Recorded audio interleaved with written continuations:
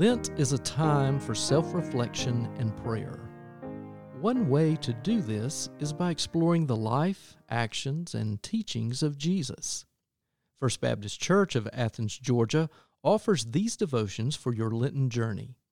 Using the book, Seeing with Jesus, Developing a Worldview Shaped by the Gospels, written by Jack Glasgow, members from our church have prepared daily devotions offering insights, discoveries, and yes, sometimes questions.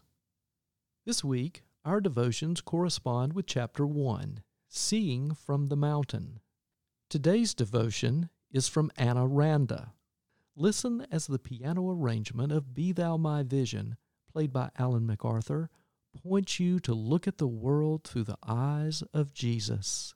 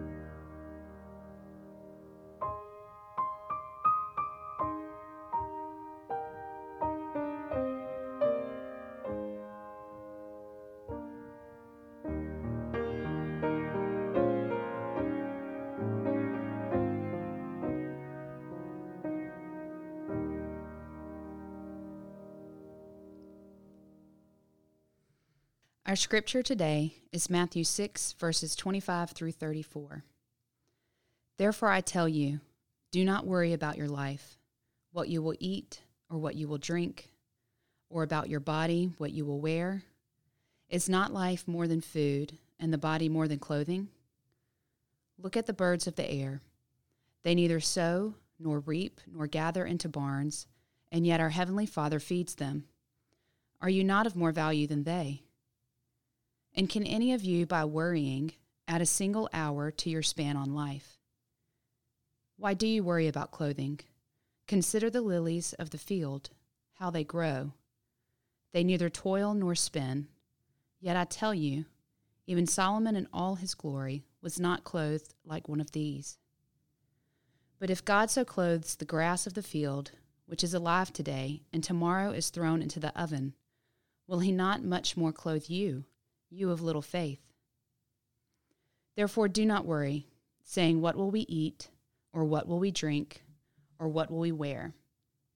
For it is the Gentiles who strive for all these things, and indeed your heavenly Father knows that you need all these things. But strive first for the kingdom of God and his righteousness, and all these things will be given to you as well. So don't worry about tomorrow, for tomorrow will bring worries of its own. Today's trouble is enough for today.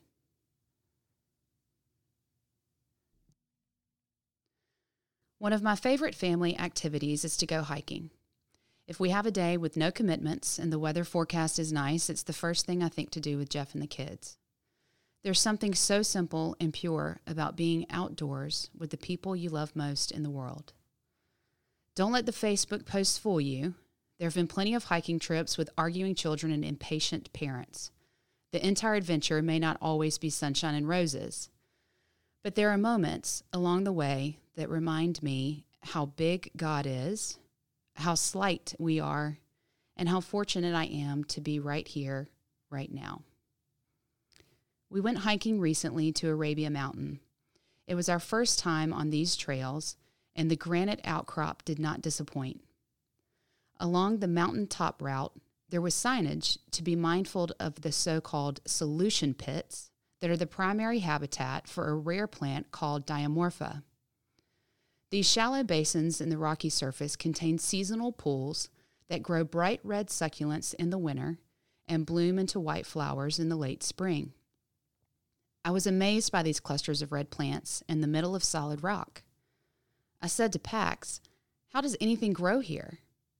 He looked at me perplexed and said, "Well, there are puddles of water and a little sand. Of course things can grow here." I love seeing the world through my kids' eyes, often straight and to the point, taking this beautiful bit of creation for face value. Why wouldn't God plant something on a rock? A child's worldview often mirrors a Jesus worldview. Seeing things that some would feel impossible is very plausible. The Sermon on the Mount in Matthew 5-7 is packed with life lessons to be learned from Jesus, and this hiking trip brought me back to the passage regarding worry. If we stick with a simplistic view as an 8-year-old might, a question of whether or not we worry is answered by what we allow our minds to dwell on. Admittedly, I have never had to ask the questions posed by Jesus of what will I eat or drink or what will I wear. Yet even for those of us who are not faced with the concern of basic necessities in life, we still find actual or even potential difficulties to occupy our thoughts. But if God can grow Diamorpha in granite, shouldn't I trust that He will never leave or forsake me? Shouldn't I trust that He will guide Jeff and I as we raise our children? Shouldn't I trust that even though I don't know what tomorrow will bring, it can be used for good? As my mind wanders, and Jeff would tell you that it often does, and those wanderings turn to dwelling, I must make a conscious effort to dwell not on what I think I need, but instead on how blessed I already am, and not on our culture's definition of blessed, in the sense that I don't want for anything, not a version of being blessed that equates to prosperity gospel. Rather, from a posture of the Beatitudes in Matthew 5, that I am at peace, I am content, because I am a child of God, and His kingdom is not some faraway place that I cannot connect with. The kingdom of God is right here, right now. Do I see it in the flowers of the field? Do I hear it in the birds of the air? And more importantly, am I living it for others to see and hear Christ within me? Let us pray. God, our Father and Creator, help us to live out our faith, seeking your kingdom here on earth, trusting you to meet our needs and willing to meet the needs of others. Help us to see the world around us as Christ did, where we can find God in nature, in each other, and in ourselves. When our minds turn to fear or anxiety, may we be intentional to rest in your love rather than the worries of tomorrow. Amen.